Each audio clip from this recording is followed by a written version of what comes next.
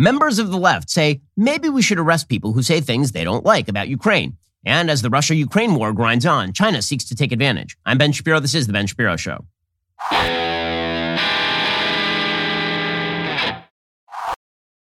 Ben Shapiro Show is sponsored by ExpressVPN. Privacy is a right, not a privilege. Defend your rights at expressvpn.com/Ben. So here is the thing. Inflation is wildly out of control right now. I mean, we're talking 40-year highs in inflation, and it's probably going to get worse. We have supply chain problems that are cropping up again in China. We've got supply chain problems thanks to the Russia-Ukraine war. Isn't now like a really good time to diversify at least a little bit into precious metals? The value of your IRA or 401k has likely ballooned thanks to the longest bull market run in American history. But after every bull run comes a recession. And right now, stock valuations are at historic highs only seen before the Great Depression and the dot-com crash. In the face of teetering global stability, stock volatility is way up. So maybe it's time to, take a few of the chips off the table and put them instead in gold from Birch Gold. That is right. Birch Gold will help you convert those gains you have on paper into a real physical asset. And it will still be in a tax-sheltered account.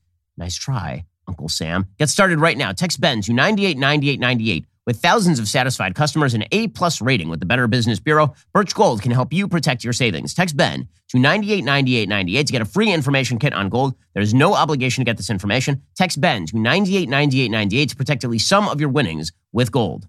Alrighty, so you may have noticed a poll. It came out not that long ago, maybe about a week ago, about how many people of various political parties would actually abandon their country if the United States were directly attacked. So we are not talking about would you join up for the military if, for example, the United States were attacked in a major city. We are not talking about would you go overseas to fight for your country. We're talking about the Russians are in your town. Do you pick up a gun and fight them, or do you flee? Right? That is the question. It was posed by Quinnipiac. And what it found is that most American adults would stand their ground and fight for freedom. However, there was a significant partisan breakdown. Republicans said that they would stay and fight the way that the Ukrainians are now by a margin of 68% to 25%. Independents said the same by a margin of 57% to 36%. Democrats, a majority of them said they would flee. Only 40% of Democrats said that they would stay and fight for their country in response to a question about what they would do in the same positions as Ukrainians are right now, compared to 52% who said that they would flee.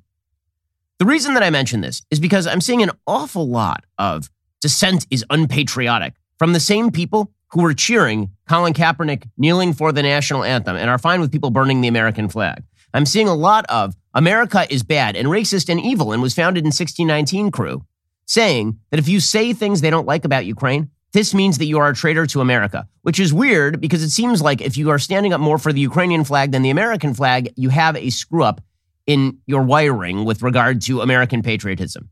Now, I've been as pro-Ukraine on this program as anybody on the right. I've said from the very top that I thought that the United States had done a poor job of deterring Russia from invading Ukraine in the first place, that the United States had done a sin to Ukraine in offering them the prospect of EU and NATO membership and then drawing it away, put them in the worst possible position, and that if you're going to back Ukraine, you actually have to ship in the military materiel necessary to allow Ukraine to at least fight to a standstill or to win the war outright. With that said, for people who are suddenly Ukrainian patriots, for people who are suddenly not on the basis of American interest, but on the basis of something else, you have to wonder what exactly is driving this. And the reason this comes up today is because there is now a concerted effort on the left to label anybody who says things that they don't like about Ukraine and Russia as a traitor to the country. Now, I would imagine this has something to do with the Trump-Russia hangover of 2016 to 2020. Because remember, it was Barack Obama who was making overtures to Vladimir Putin in 2012. It was Hillary Clinton who was handing him a reset button in 2009 that didn't actually said reset, it said overcharge. You'll remember all of this. That from 2008 until about 2016, Russia was a possible friend. We handed them control of Syria. We did nothing when they invaded Crimea. We did nothing when they invaded the Donbass region. Like, all of that was just considered de rigueur while a Democrat was in office. Then Donald Trump entered office. And the bizarre theory that they put together is that the only reason Donald Trump had been elected is because of Russian interference in the election. The evidence for this is extraordinarily scanty. The real reason that Hillary Clinton did not win the election of 2016 is because she was a history epoch-making terrible candidate. In fact, the greatest path to political success in the United States is to run against Hillary Clinton in any sort of election. If you run against her in a Democratic primary in 2008, you beat her even if you're an obscure one-term senator from Illinois and you become president of the United States. You can be a backbencher your entire life in the Senate, a useless Democrat socialist backbencher from Vermont, and you will become a nationally known figure responsible for the entire direction of your party if you run against Hillary Clinton in a primary in 2016. And if you run against her in a general election in 2016, you can be a real estate reality TV guy, and you can become president of the United States by running against Hillary Clinton. It was not a giant mystery how Hillary Clinton lost in 2016, but the left put together this theory, and the theory was it couldn't have been Hillary Clinton, because after all, Democrats were never fated to lose another election. So it must have been the Russians. It must have been the Ruskies, and this meant that Vladimir Putin, the person who 5 seconds before they'd been pledging flexibility to and offering control over Syria and offering flexibility, right? All of this kind of stuff. The reset button, that guy was suddenly persona non grata. The guy who in 2012, Barack Obama said we should not confront because that would be the foreign policy of the 1980s. And the 1980s called and wanted its foreign policy back. Suddenly, Vladimir Putin was the worst person on earth because, of course, Vladimir Putin was connected with Donald Trump, who was the actual worst person on earth. And so they have a bit of that Putin hangover. Now, some of us have been saying that Vladimir Putin is one of the worst people on earth for like 20 years. I've been writing professionally since I was about 17 years old. One of the first columns that I wrote in 2002 was about how Vladimir Putin was a threat to the global order. So some of us have been on the Vladimir Putin is a bad guy bandwagon for a very, very long time. So first of all, welcome to the party, pal. But second of all, I've noticed that your very strong stance in favor of Ukraine, so strong that you now believe that Dissent ought to be prosecuted, is coming in the wake of you guys suggesting that America is a terrible, horrible, no good, very bad place. The same people who spent years declaring that George W. Bush was a war criminal, responsible for invading Iraq for no reason other than his own pride or to seize oil, and who said Dissent was patriotic, super patriotic. Now it turns out that if you are not a person who is the most militant of the militant, if you're not the most anti-Putin of the anti-Putin, then this means that you have undercut America, which is weird because, again, America is not actually directly involved in this war. America was directly involved in the Iraq war. There were American troops in harm's way. America was directly involved in the Afghanistan war. There were American troops in harm's way. And the same people who were undercutting American efforts in Iraq and Afghanistan are now saying, how dare you say things that undercut our efforts in Ukraine with regard to Russia. Now, again, I'm not in favor of a lot of the people saying what they are saying right now on the right. I disagree with Tucker Carlson about Russia and Ukraine. I disagree with Candace Owens about Russia and Ukraine. I disagree with a lot of the people I work with about Russia and Ukraine. This does not make them traitors. The left has now expanded the definition of traitor to encompass people who don't like what they say about Ukraine. And they've narrowed the definition of traitor to exclude people who overtly hate the United States. If you overtly hate the United States, you might actually just be a good American patriot. But if you're not militant enough on Ukraine, this makes you a traitor. So yesterday on The View, Whoopi Goldberg, that great intellectual who is back from her 2-week vacation, which she earned by essentially suggesting that Jews were white people killed by other white people during the Holocaust. And I don't know where she shops, but I don't know why she wears a sweatshirt that says nope. In any case, Whoopi Goldberg and Ana Navarro, two of the great intellects of our time, combined brain power could power an extraordinarily small kazoo. So Whoopi Goldberg and Ana Navarro are now saying that Tucker Carlson and Candace Owens and Tulsi Gabbard, all of these people, maybe they should be arrested because they're parroting Russian propaganda. When Democrats parrot Russian propaganda like for years, including during the Cold War, by the way, this is just patriotism. I will note that Ted Kennedy actively was talking with members of the Soviet Politburo in the 1980s in an attempt to revive his flagging political fortunes and ripping on Ronald Reagan at the same time. And he's a great patriot, Lion of the Senate and all of that. Anyway, here's Ana Navarro and Whoopi Goldberg, two of the great luminaries of our time. How do you not call out something that is repeating false Russian propaganda that has been brought down? They used to arrest people for doing stuff like this. If they thought you were colluding with a Russian agent, if they thought you were putting out information or taking information and handing over to Russia, they used to actually investigate stuff like this. And I guess now, there seems to be no bars. Oh, so now we're going to sick the DOJ on people and investigate people for saying things that we don't like about Russia and Ukraine. Claire McCaskill, former senator from Missouri, she's on the same bandwagon. She says that Tucker Carlson is now close to treason. So I'm old enough to remember when Donald Trump saying casually that people were guilty of treason, this was cause for great consternation and uproar and stomachache. And now you have people on national TV saying that Tucker Carlson might be a traitor, which, again, is a legal term of art that usually ends with a death penalty under the Constitution. In any case, here's Claire McCaskill. I think he also needs to warn America about allowing Putin to use them for his propaganda. And I particularly hope he mentions the false flag about biological weapons in Ukraine, so that all the Republicans hear that Tucker Carlson and others are really close to treason in terms of what they're saying and parroting what is Putin's dream, that he could have American media spreading his propaganda in the middle of his murderous assault on innocent children and civilians in Ukraine.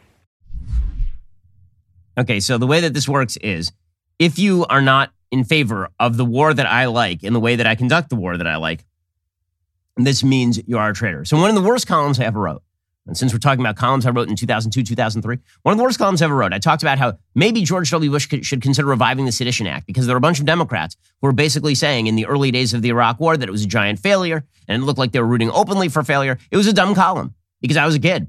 These people are full-grown adults, and they are saying very, very stupid things.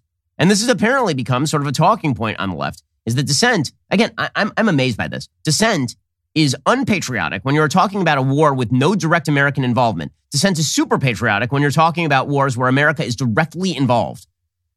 The same people, again, who are perfectly happy with people stomping on the flag, and they say that the height of patriotism is dissent and kneeling for the I can't get over it. The same people who in polls will say they will run, they will flee the country rather than defend the country, are saying that you are a traitor if you don't like what we are doing with Ukraine right now. Keith Olbermann is always very upset. So he tweeted out, they are Russian assets and there is a war. There is a case for detaining them militarily. Yes, throw them in Gitmo. Tucker Carlson and Tulsi Gabbard should be thrown in Gitmo. Trials are a sign of good faith and patience on the part of democracy. So I'd like to see him bring a criminal charge against Tulsi Gabbard and Tucker Carlson. We'll see how that goes in court. Meanwhile, you have Malcolm Nance, the great mind over at MSNBC, a person who once suggested that literally tens of thousands of people had invaded the Capitol building on Bill Maher with me. He's a genius of world-shattering, cataclysmic proportions. Here he was on MSNBC suggesting that Carlson and Tulsi Gabbard are actually Russian collaborators. Now, does he have any evidence to back this proposition? He does not, but it's okay. But I have to clarify one thing, Joy. These people are not useful idiots. They are beyond useful idiots. Useful idiots don't know, as a term of art in the intelligence world, they don't really know what they're doing. They're just stupid. These people are almost collaborators to a certain extent. They do know what they're doing. I would call them an asset, especially Tucker Carlson. And Tulsi Gabbard, she's just a moron. But for these people to come up there, we are now seeing a term that I never thought I'd see in my life. Fifth columnist. People who are deliberately working to undermine the American structure. Oh, okay, my goodness. Look, on Joy Reid's show, people who are deliberately working to undermine, if there's somebody who stands up for the American structure, it's definitely Joy Reid. Somebody who really believes in the institutional truths of the United States. Joy Reid and Malcolm Nance. These people are they are great defenders of the American institutions, these folks. And the same people who for 4 years declared that Donald Trump was a Putin asset and then undermined the election of 2016. All the people who are happy to see the key institutions of American life wiped away because America is a truly awful, terrible, horrible, no good, very bad, racist place. All those same people are like, you're threatening the United States if you don't back Joe Biden's play with regard to Ukraine. Now, again, I don't agree with Tulsi Gabbard. I don't agree with Tucker Carlson, but I am amazed by the number of people on the left who are suddenly in the rah-rah bandwagon, round up the people who disagree with us camp. Amazing how this works. The least patriotic among us have suddenly become the most patriotic with regard to Ukraine. It's an amazing shift in time. And so I take their word with a grain of salt. I really do. So obviously there's been a lot of talk about biolabs in Ukraine. Well, we'll get to what's really going on over there in just 1 second. When it comes to your business, however, you cannot afford to waste time and waste money. And this is why you need Stamps.com. Stamps.com eliminates all your shipping stress by integrating with the most popular online shopping platforms to make labeling a breeze.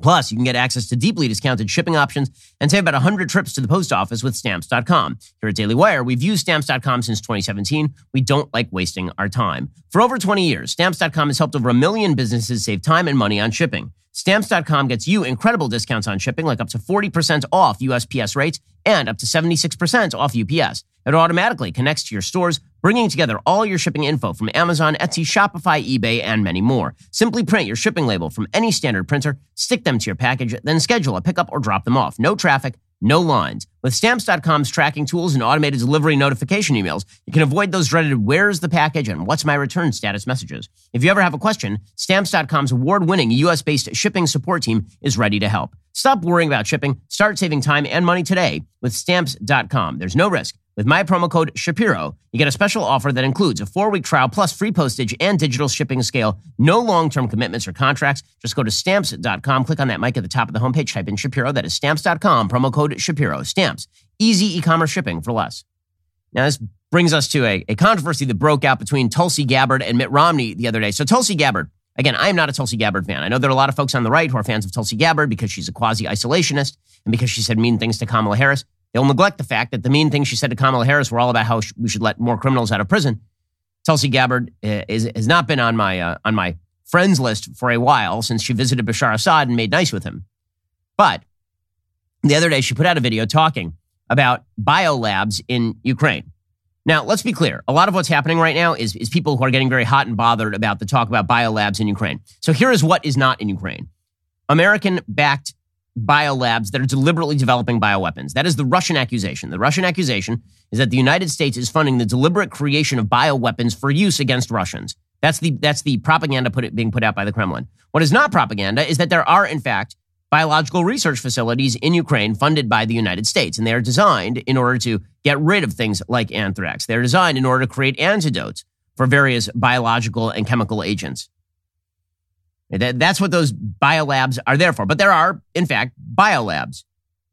I mean, according to PolitiFact, I usually don't trust them, but this is well substantiated. The Cooperative Threat Reduction Program began after the fall of the Soviet Union in 1991 to reduce the threat of existing weapons of mass destruction. It is known as the Nunn-Lugar Program, which, of course, is a bipartisan program. Sam Nunn and Richard Lugar were on separate sides of the aisle. It's housed within the Department of Defense's Defense Threat Reduction Agency, according to the Center for Arms Control and Non-Proliferation. These biolabs have been talked about during the Trump administration. The U.S. Embassy in Ukraine at the time tweeted out that this was not developing nuclear weapons. Instead, the Biological Threat Reduction Program works with partner countries to counter the threat of outbreaks, intentional, accidental, or natural, of the world's most dangerous infectious diseases. Okay, so Tulsi Gabbard talked about this. And what she said is, we do have these biolabs, and the biolabs do have dangerous agents inside them, not because the United States is weaponizing these agents, but because they have to research them to come up with antidotes. And if those biolabs are hit by, say, Russian shelling, then that's going to be a threat. So what she actually said here is one of the least controversial things that Tulsi Gabbard has ever said. Here's Tulsi Gabbard the other day. These labs need to be shut down immediately, and the pathogens that they hold need to be destroyed. Instead of trying to cover this up, the Biden-Harris administration needs to work with Russia, Ukraine, NATO, the UN to immediately implement a ceasefire for all military action in the vicinity of these labs until they're secured and these pathogens are destroyed. Okay, that does not seem wildly controversial to me. Even if you just believe they're working, for example, with anthrax in order to counter anthrax, the notion that you have to leave these in a war zone seems rather foolish, considering that the Russians are currently shelling like nuclear facilities. Well, this drove Mitt Romney to get involved. And he tweeted, Tulsi Gabbard is parroting false Russian propaganda. Her treasonous lies may well cost lives.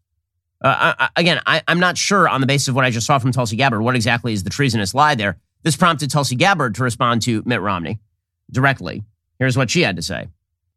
Senator Romney, you've called me a treasonous liar simply for stating the fact that there are over 25 U.S.-funded biolabs in Ukraine, which, if breached, would release and spread deadly pathogens across the United States and the world. and therefore they must be secured so that we can prevent any new pandemics from occurring. Now, bizarrely, you claim that securing these labs, or even calling for securing these labs, is treasonous and will lead to a loss of life, when the exact opposite is obviously true. The spread of pathogens is what will cause the loss of life, not the prevention of such a spread. So, Senator Romney, please provide evidence that what I've said is not true and treasonous. And if you cannot, you should do the honorable thing. Apologize. Resign from the U.S. Senate. Okay, well, he's not resigning from the U.S. Senate, but as far as Romney going over the top on that, again, in her original statement, I don't really see where the propaganda is, per se. If you say the United States is working to develop bioweapons for use against Ukraine's enemies, that's propaganda. If you say that there are biolabs that research this stuff and they are in harm's way, that's not propaganda. That just seems true. Okay, so distinguishing between those two things is worthwhile. But again, I'm sort of just flabbergasted by the folks, particularly on the left, who spend all day long talking about how terrible the United States is, suddenly talking about how wonderful Ukraine is. And if you say anything bad about Ukraine, then this means that you are not appropriately patriotic. Okay, speaking of the latest news from Ukraine, the leaders of Poland, Czech Republic, and Slovenia are traveling on Tuesday to Kyiv, Ukraine's capital, which is currently under fire, on a European Union mission to show support for Ukraine as Russia's invasion intensifies. Czech Prime Minister Petr Fiala said in a tweet, the aim of the visit is to express the European Union's unequivocal support for Ukraine and its freedom and independence. Presumably, this is also designed to dissuade the Russians from attacking Kyiv while these guys are there, because if you kill them, then you possibly draw NATO into a war. He will be joined by Slovenian Prime Minister Janez Janša, Polish Prime Minister Mateusz Morawiecki, and Jaroslav Kaczynski, who is the Polish Deputy Prime Minister for Security and is also the conservative ruling party leader. Russia, of course, has been edging closer to central Kyiv. They've had a series of strikes hitting residential neighborhoods in Kyiv. The situation in Kyiv continues to grow more grave. At the same time, Vladimir Zelensky is predicting outright victory against Russian forces, which is what he has to do. I mean, even if you're just bargaining for negotiating position here, you have to basically say to the Russians, we're never caving. You ought to come to the table. Let's figure something out here. In an address early on Tuesday, Zelensky predicted victory over Russian President Vladimir Putin's forces in Ukraine. He offered Russian troops a chance to survive by surrendering. He said, the 19th day of our resistance is over. Historical war, another difficult day, which is still approaching our victory, approaching peace for Ukraine. He noted the enemy is confused and did not expect stiff resistance. He said their soldiers know this. Their officers are aware of this. They flee the battlefield. They abandon equipment. Zelensky is saying that Ukraine is winning the war, but of course he has to say that. Look, here's the reality. Right now, everything is uncertain in the financial world, particularly. We know that the interest rates are about to go up. One of the things you have to do right now is make sure you are paying your bills at the lowest interest rate possible. This goes for credit cards, mortgage, anything that has a rate tied to it. You still have access to rates near the record lows. They're not going to be this way much longer. Now is the time to get that free mortgage review from American Financing, America's home for home loans. You'll learn about custom loans that can save you up to $1,000 a month. That's right, every month. From lower rates to shorter terms, even debt consolidation, their salary-based mortgage consultants can do it all. They never charge upfront or surprise you with hidden fees. So why not learn more? If you like what you hear, you can pre-qualify for free, possibly skip 2 mortgage payments. You might close in as fast as 10 days. Just call 866-721-3300. That's 866-721-3300 or visit AmericanFinancing.net. NMLS 182334, NMLSConsumerAccess.org. Go check them out right now, AmericanFinancing.net. Your biggest monthly bill is that mortgage. Why not get it lowered if you can? Give them a call at 866-721-3300. That's 866-721-3300. So obviously we are hearing different stories from both sides. On a pure military level, Russia is slowly grinding closer to the takeover of Kiev, but it is very slowly and the gears are turning very finely. According to the Wall Street Journal, diplomatic efforts to end Russia's war in Ukraine showed no signs of progress on Monday as fighting for the capital intensified, with Russian missiles destroying an aircraft factory and an apartment building in Kyiv and a television tower in the western city of Rivne. A steady thud of artillery fire echoed through downtown Kyiv on Monday while Ukrainian negotiators met with their Russian counterparts by video. Russian and Ukrainian negotiators had sounded positive notes before Monday's talks, but Mikhailo Podolyak, an advisor to Zelensky, said on Monday afternoon the meeting had paused and would resume on Tuesday. Podolyak had said the negotiators would focus on achieving a ceasefire, the immediate withdrawal of Russian troops, and security guarantees for the country. A technical pause has been taken in the negotiations until tomorrow, Podolyak wrote on Twitter. Negotiations continue. So the West is, in fact, ramping up some of its involvement in terms of trying to deter the threat of Russia going into a NATO country or accidentally hitting a NATO country. According to the UK Sun, NATO has now amassed 30,000 troops and 50 warships near Russia's border for military exercises. The drill, named Cold Response, has kicked off today in Norway amid escalating tensions between Russia and the West over the invasion of Ukraine. So, bullied into reality, it looks like NATO is starting to threaten Putin in the way that they probably should have if they'd wished to deter his invasion of Ukraine in the first place. The exercise includes 30,000 troops from more than 25 countries from Europe and North America, 200 aircraft, 50 vessels. The largest NATO exercise, which is held just a few miles from the Russian border, was planned long before Moscow's invasion of Ukraine, but its significance has now been heightened. Norwegian Defense Minister Odd Roger Enoksen said, "This exercise is extremely important for the security of Norway and its allies. We'll practice an allied reinforcement of Norway. It's not being held because of the Russian authorities' attack on Ukraine, but given the backdrop, there is, in fact, heightened significance." Meanwhile, the parliament of the NATO country Estonia called for an immediate establishment of no-fly zone. That's not going to happen, but you're starting to see the nervous countries in NATO, the ones that actually border Russia, saying maybe you need to get more deeply involved in Ukraine because otherwise we don't trust you to do the right thing by us. Estonia is the first NATO member nation to have a body formally call for the implementation of a no-fly zone amid Russia's ongoing invasion, according to Fox News. The Parliament of Estonia expresses its support to the defenders and people of the state of Ukraine in their fight against the Russian Federation that has launched a criminal war, calls on showing absolute support to Ukraine in its war for maintaining its freedom, sovereignty, and territorial integrity, said the Estonian Parliament. So now, again, they're not going to get the West to commit to something like that, but you can see that everybody is becoming very nervous right now, and for good reason.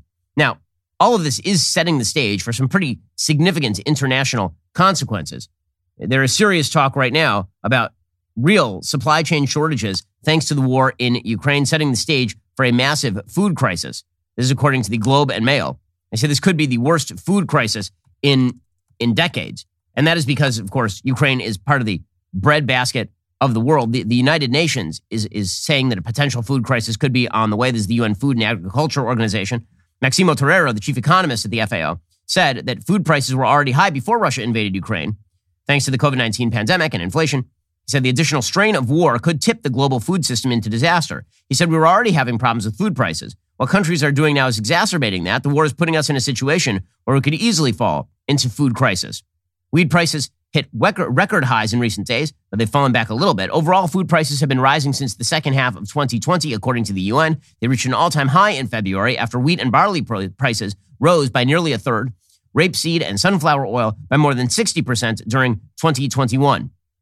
The price of urea, a key nitrogen fertilizer, has more than tripled in the past year on rising energy prices as well. Poor countries are bearing the brunt of that price increase. Many of those poorest countries were already facing struggles financially. Some were facing a debt crisis amid the pandemic, according to the UK Guardian. And by the way, those supply chain crises are likely to become significantly worse. Right now, China is entering into new COVID lockdowns. According to the New York Times, several of China's largest factory cities have ordered a lockdown, halting production of Toyota cars and Apple iPhones. Theaters, cinemas, many restaurants have closed in Shanghai. The northeastern province of Jilin on Monday banned its 24 million residents from leaving the province or traveling between cities. China is grappling with its largest surge of COVID-19 infections since COVID first emerged more than 2 years ago in central China. Sustained outbreaks in 2/3 of the country's provinces are proving the toughest test yet of China's zero-tolerance coronavirus policy. Well, there's a reason for this. Number one, China's vaccine sucks. Sinovac is garbage. But beyond that, it turns out that COVID hits everybody, as some of us have been saying for a long time. It'll hit you sooner or it'll hit you later, but it's going to hit you no matter what. Chinese officials are now implementing some of the most stringent methods. That's in large part because China can't afford to lift the restrictions. The government has been concerned about comparatively lower rates of vaccination among China's older adults. The country doesn't have a lot of ICU beds compared to its population. In China's vast rural areas, hospitals and medical facilities are often basic. A major outbreak could quickly overwhelm hospitals. So what this means is probably serious more supply chain problems. Premier Li Keqiang said in an annual policy speech last week, the goal of China's pandemic policies was to protect people's life and health, keep up the normal running of work and life, and ensure the security of industrial and supply chains. But it looks as though there are going to be more supply chain shortages. So we have basically a triple punch. We have inflation, and then we have more COVID restrictions in China, which breaks the supply chain even more. And then we have the war, Russia and Ukraine, which is breaking supply chains even more. All of this is a disaster for the entire globe on an economic level. It's a particular disaster for the Biden administration, which is relying on a healthy economy in order to push them forward into the second half of Joe Biden's term. Meanwhile, China is really triangulating here. So China is trying to play both sides against the middle. China is going to the United States saying, listen, we can broker with Russia. We can broker with Iran. Just trust us. It'll be fine. And then they're going to Russia and they're saying, why don't you just sell us some of your assets on the cheap? After all, you need the money and we would like your assets. So we will buy your assets on the cheap. So China's perspective on this war is that the longer it goes on, the better it is for China. And the United States has been thus far unwilling to really put heavy pressure on China in any serious way. And they say a lot of strong words and then they don't do anything. And China knows this. So China's perfectly willing to watch this war go on. They're also willing to broker some sort of compromise. China sort of wins either way. According to the New York Times, China sees at least one winner emerging from the Ukraine war, China. Stephen Lee Myers and Chris Buckley reporting, the war in Ukraine is far from over, but a consensus is forming in Chinese policy circles that one country stands to emerge victorious from the turmoil, China. After a confused initial response to Russia's invasion, China has laid the building blocks of a strategy to shield itself from the worst economic and diplomatic consequences it could face and to benefit from geopolitical shifts once the smoke clears. China's leader, Xi Jinping, has avoided criticizing Putin, but he's also tried to distance China from the carnage. His government has denounced the international sanctions imposed on Russia, but has also hinted that Chinese companies may comply with them to protect China's economic interests in the West. Xi reached out to European leaders last week with vague offers of assistance in negotiating a settlement, even as other Chinese officials amplified Russian disinformation campaigns meant to discredit the United States and NATO. On Monday, the United States deployed Jake Sullivan to meet with a top Chinese official in Rome. Apparently, Sullivan warned that the United States had, quote, deep concerns about Beijing's growing alignment with Russia. Well, I'm sure that we do have deep concerns. What exactly are you going to do about it, Biden administration? In the end, China's leadership has calculated it must try to rise above what it considers a struggle between two tired powers and be seen as a pillar of stability in an increasingly turbulent world. And again, if you are a country that is now stuck between the United States and China, is there a reason that you wouldn't triangulate? You see, the Saudis are meeting with the Chinese. They're refusing Joe Biden's phone calls and they're meeting with the Chinese. The reason for that is because Joe Biden is negotiating with the Iranians and the Russians. So if you're Saudi, why wouldn't you triangulate with the Chinese right now? This means as long as we don't commit terminal strategic blunders, China's modernization will not be cut short. On the contrary, China will have an even greater ability and will play a more important role in building a new international order, said Zheng Yongnian, a professor at the Chinese University of Hong Kong. Shenzhen, who has advised senior officials, wrote after the invasion in a widely circulated article, at the heart of China's strategy lies a conviction that the United States is weakened from reckless foreign adventures, including from Beijing's perspective, goading Putin into the Ukraine conflict.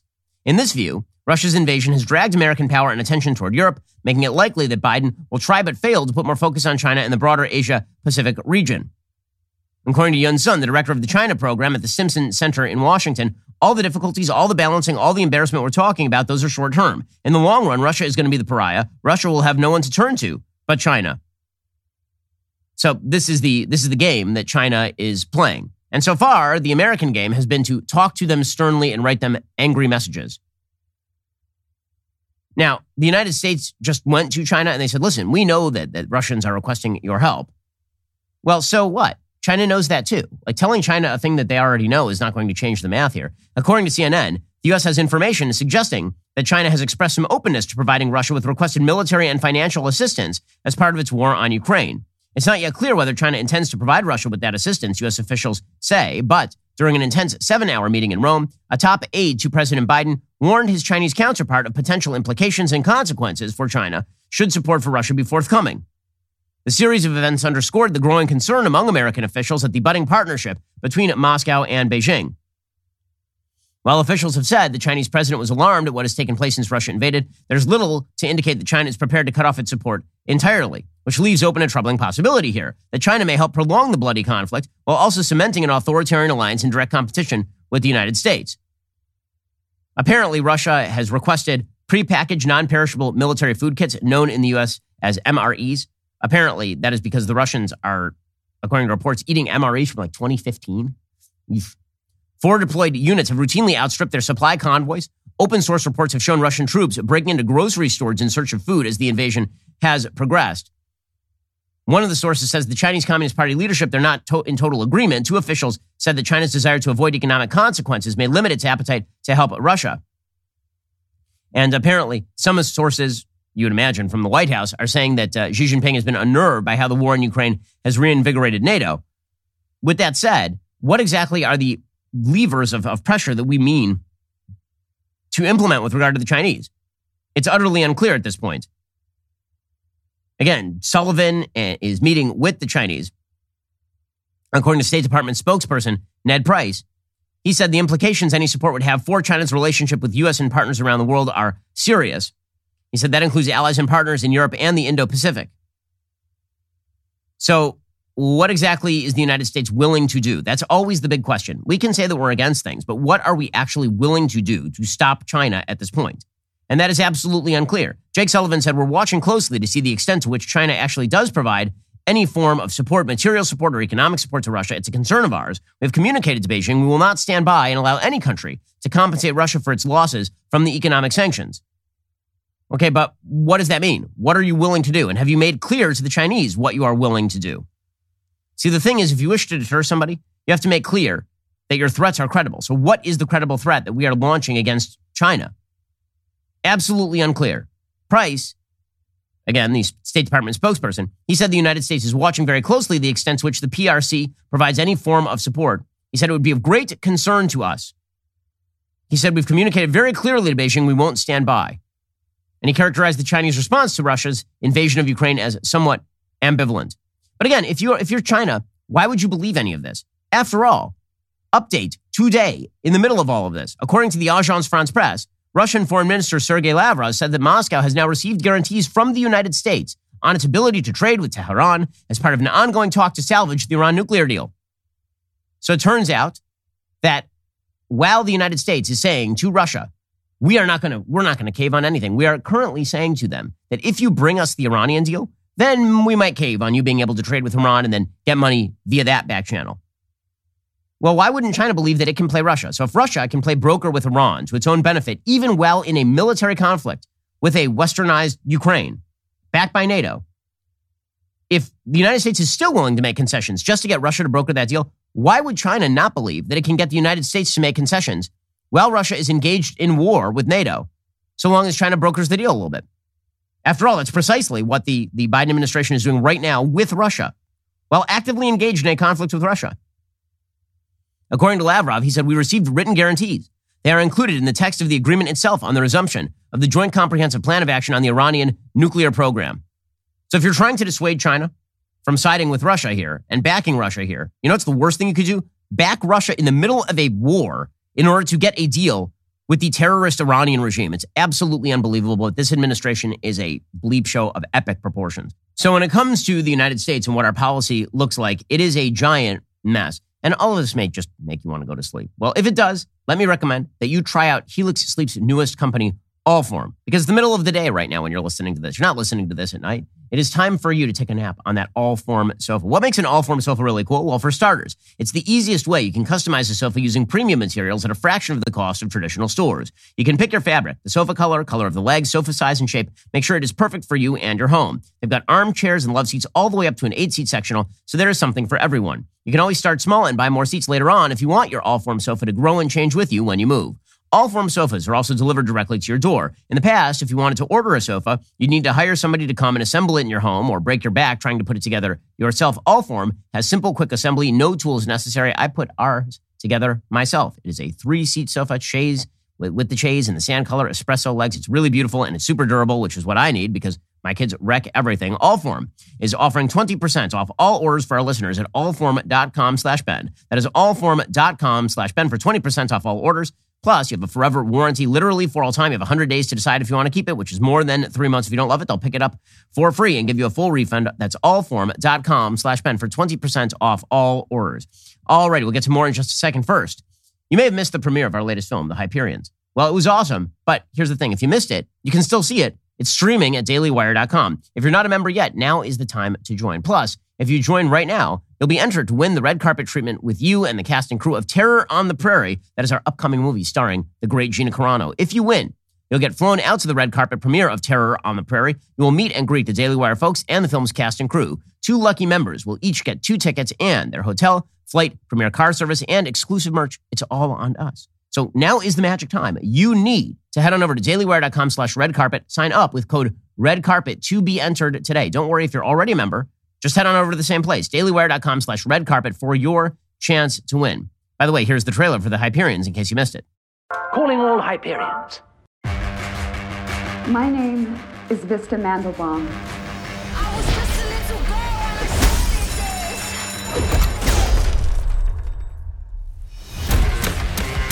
My brother and I have taken 4 hostages. Everybody against the wall. We've come for one thing. Our Titan badges.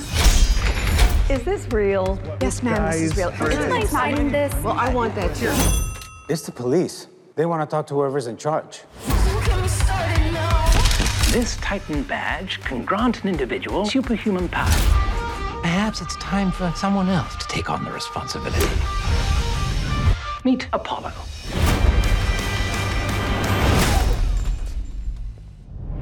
I'd recommend next time using your power. Yeah, if you think so. Calling all Hyperions. On my way. You're making such a mess in here. We've got a Hyperion en route. Not a good time to look stupid. Shots fired! God, come on, give me my gun! Suit up for adventure.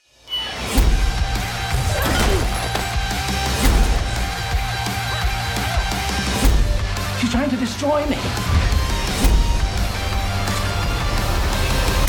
Next question. How's the family? The family is, gosh, what is it? Marvelous.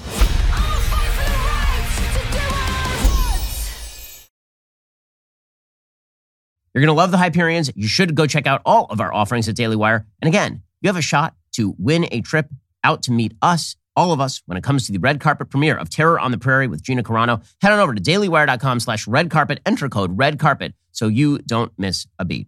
Also, the Daily Wire, we are constantly working to bring you the truth, which is why we launched our own publishing wing, DW Books. We are proud to be publishing books that are actively fighting the left's monopoly on storytelling. So you'll recall that last year there was a big controversy over a book by Sergeant Mattingly. He was one of the officers involved in the Breonna Taylor shooting. Simon & Schuster was supposed to publish that book, and then the book got canceled. Well, we uncanceled it. Go pick up your copy today. It's called 12 Seconds in the Dark by Sergeant Mattingly. It's available right now. It's the true story of what really happened the night of the tragic Breonna Taylor shooting. Mattingly, a 20-year police veteran, takes readers inside his department's response, debunks the lies that have been recklessly shared with the public. Here's a bit of the trailer.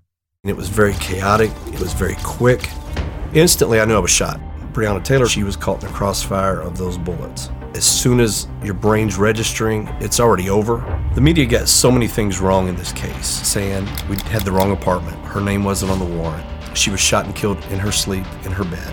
These are lies. This is not true, and all the while you're hearing all these outside influences from athletes and Oprah and Ellen DeGeneres and Kamala Harris and Joe Biden, all those people coming and attacking you, putting your name on their account saying he should be in prison, all these things that they have no idea what they're talking about.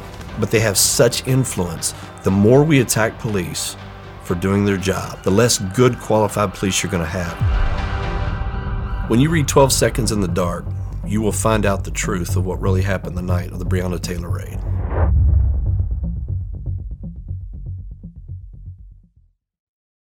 In a world where voices like this are silenced, we are grateful and excited to bring you the truth. The book is available right now on Amazon or anywhere you buy books online. So go order your copy today, and I can promise you it's going to sell out almost immediately. You're listening to the largest, fastest growing conservative podcast and radio show in the nation.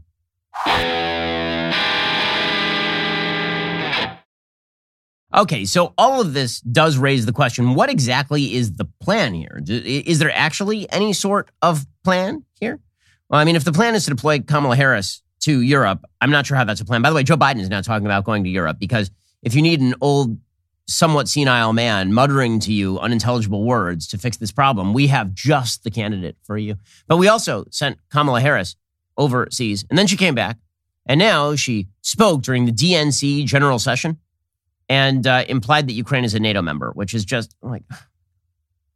She's so good at this, guys. They picked her purely on the basis of her skill and not at all because she's an intersectional dream, a black woman who is vice president of the United States and cannot intelligibly speak 3 sentences that make sense. So I will say what I know we all say, and I will say over and over again. The United States stands firmly with the Ukrainian people in defense of the NATO alliance. In defense of the NATO alliance? What now? Ukraine is not part of NATO. I do love that whenever she doesn't know what to say, she prefaces it with stuff like, I will say what we have always been saying, which is forever, tomorrow, today, and yesteryear. Just says a bunch of words that don't make sense in a sentence. But if she inserts them at the beginning, then it makes it sound like she knows what she is talking about. Meanwhile, Jen Psaki over at the White House, she's spinning like a top. So she was asked about the sanctions. And she was asked, so I thought these sanctions were supposed to get Putin to come to the table and make him stop doing what he's doing. And Jen Psaki's like, well, no one ever thought they'd be effective. No, you said they would be, actually. You the person with the red hair. You said this. I was there like a couple of weeks ago. Is it the view of the White House that Mr. Putin could not be deterred by any set of steps? Or are you willing to concede that perhaps some other set of steps by the president and our allies might have deterred the invasion? James, I would say that when we put in place the threat of sanctions and the threat of consequences, we never thought that would be fail-proof or that would be 100% effective. Oh, is that what you said? Because I was pretty sure that you said precisely the opposite. And then she was asked a pretty simple question. So right now, you're providing just enough material support to keep Ukraine from collapsing, but not enough material support for Ukraine to actually win. You don't seem to have any actual plan for the future here other than sort of taking whatever apple is hanging lowest on the tree at any given point. So what is your plan? And Psaki's like, I don't have a plan. There is no plan. The plan is for Putin to stop doing what he's doing. Ask Putin his plan. Well, I mean, we know Putin's plan. Putin's plan is to keep the pressure on until he gets the concessions that he wants. What is your plan here? I'm trying to understand where you are trying your end game in Ukraine. You are not going there. You are not sending troops there. There will be no flight zone over Ukraine. And will it be a fair assessment to say that you are pushing these guys to commit suicide, knowing that Russia has a superpower and eventually it will capture the main cities, Kyiv and Kharkiv and all the cities around there? What's the end game? Well, the end game is really a question for President Putin. We have completely crushed his economy. We have provided military assistance, humanitarian assistance to the Ukrainians, enabling them to fight back for far longer than the Russian leadership anticipated. And again, he has to determine what the path forward looks like for him. Thanks, everyone. Bye. Catch you later. Yeah, we don't have a plan, and we're doing stuff, but we really do not. We don't have any sort of real plan. By the way, lawmakers in Zelensky, this is according to Natasha Bertrand, who is a reporter for CNN, have pressured Biden to help broker the transfer of heavier weaponry to Ukraine, including those MiGs and S-300 missile systems. But the United States would have to backfill the systems and is wary of provoking Russia further. So they are perfectly willing to put just enough material in so Ukrainians can continue to die in defense of their country, but not enough material in so that Ukrainians can live in defense of their country. Meanwhile, they're just drawing a bunch of red lines they're not going to keep. So you'll recall that a couple of days ago, Joe Biden said, well, if he uses a chemical weapon, man, the consequences are going to be dire. Well, Joe Scarborough over on MSNBC correctly points out the consequences of that. If you say that, that means that what? NATO's going to go in if you use a chemical weapon? What exactly are you talking about here? Does the Biden administration understand that when Americans and Europeans see 5-year-old children choked to death by Putin's chemical weapons that we're going to have to go in? Do they understand that there is no holding back, that we're going to have to take a far more aggressive approach? So that's, that is the consequence. If you keep making threats that you're not willing to actually uphold, this is the problem. Credible threats. The entire foreign policy game is credible threats. This administration has never made a series of long-lasting credible threats. Instead, they've snapped to sometimes. But snap to reactions, people who are your enemies tend to believe that you're going to snap away from those reactions just as fast as you snapped to them in the first place. China is looking, they think we can't make a credible threat. Russia doesn't believe that the West is capable of making a long-term credible threat. So what is the credible threat here? You're being dissuaded by Vladimir Putin just saying the words nuclear. He says the word nuclear and you all run for the hills. So what exactly is your plan? Is there a plan here at all? China doesn't think so. Russia doesn't think so, which is probably why in the final negotiation, Putin gets most of what he wants. That is probably where this ends up at the very end of the day. Alrighty. We'll be back here later today with an additional hour of content. In the meantime, go check out the Michael Knowles Show. Today, he discusses Rand Paul's attempt to fire Anthony Fauci in the Senate. You can hear more details about that story over on Michael's Show. That's available right now. I'm Ben Shapiro. This is The Ben Shapiro Show.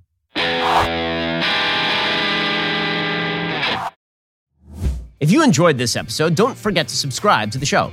Help spread the word about The Ben Shapiro Show by giving us a 5-star review and sharing the show with a friend.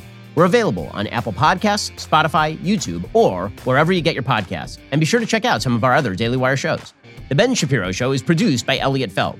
Executive producer Jeremy Boring. Our supervising producer is Mathis Glover, and our production manager is Pavel Wydowski. Associate producer Bradford Carrington. Editing is by Adam Sayevitz. Audio is mixed by Mike Coromina. Hair and makeup is by Fabiola Cristina. Production assistant Jessica Crand. The Ben Shapiro Show is a Daily Wire production. Copyright Daily Wire 2022. Rand Paul takes up the fight to fire Fauci in the Senate. Mitt Romney accuses Tulsi Gabbard of treason for acknowledging the U.S.-funded biolabs in Ukraine. And a new survey shows most Americans support Florida's parental rights in education law. Check it out on The Michael Knowles Show.